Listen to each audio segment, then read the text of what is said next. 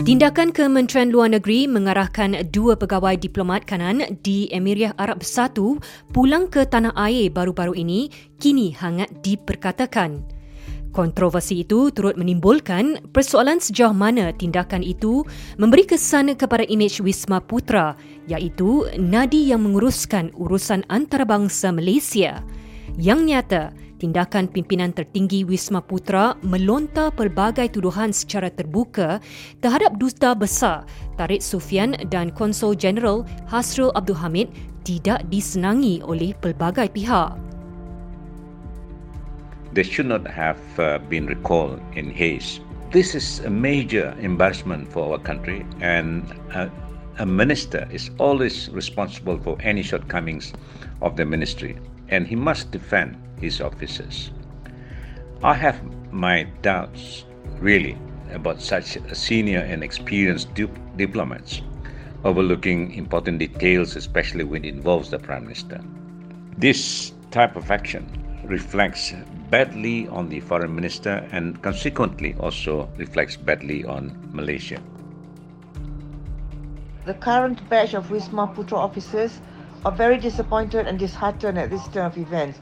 We are all outraged that the Foreign Minister is not defending his own turf. My colleagues who know the ambassador to the UAE says that he is a competent diplomatic officer who should not have been treated in such a shabby manner by the government.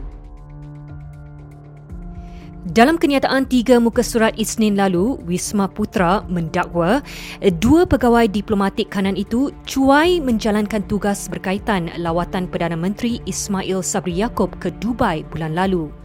Menurut Wisma Putra, kegagalan mereka antara lain menyebabkan Ismail terpaksa menunggu lama di ruang ketibaan bagi urusan pelepasan pasport, malah kawalan keselamatan yang sepatutnya disediakan juga tidak ada. Ia dipercayai julung kali Wisma Putra mengeluarkan kenyataan keras sedemikian untuk menjelaskan tindakan yang diambil terhadap pegawai diplomatik kanan. Setakat ini, Menteri Luar Negeri Saifuddin Abdullah belum mengeluarkan kenyataan atau pandangannya berhubung dengan kemelut melibatkan 2 pegawai diplomatik di bawah terajunnya. Apapun kenyataan yang dikeluarkan oleh Wisma Putra tempoh hari boleh dianggap dikeluarkan dengan restu dan persetujuan beliau. Dalam pada itu, timbul persoalan sama ada wajarkah Wisma Putra melontarkan tuduhan secara terbuka menerusi media terhadap Tarik dan Hasril. Apabila ini berlaku, tentulah perkara ini membawa kepada semacam satu bentuk aib kepada pimpinan tertinggi Kementerian Luar sendiri. Jadi saya kira mereka wajar diberikan peluang untuk membela diri mereka sesama ada cara tertutup ataupun terbuka, dan di pihak kementerian sendiri, terutamanya pihak Menteri Luar, sewajarnya juga memastikan keadilan untuk semua, melihat daripada pelbagai perspektif dan tidak bolehlah menjadikan pegawai diplomatik kanan itu seolah-olah sebagai kambing hitam.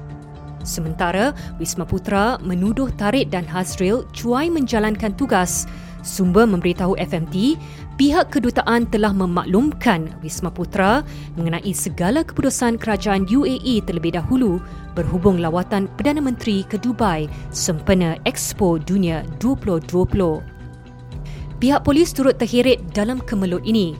Sebuah rakaman audio tular mengecam prestasi Saifuddin sebagai Menteri Luar kini diserahkan untuk tindakan lanjut pihak polis. Wisma Putra sendiri menjalankan siasatan dalaman mengenainya. Assalamualaikum Datin. Memang betul, actually we are having a lot of problems. Kementerian Luar mempunyai ribuan kaki tangan termasuk mereka yang menjadi mata dan telinga Malaysia di luar negara.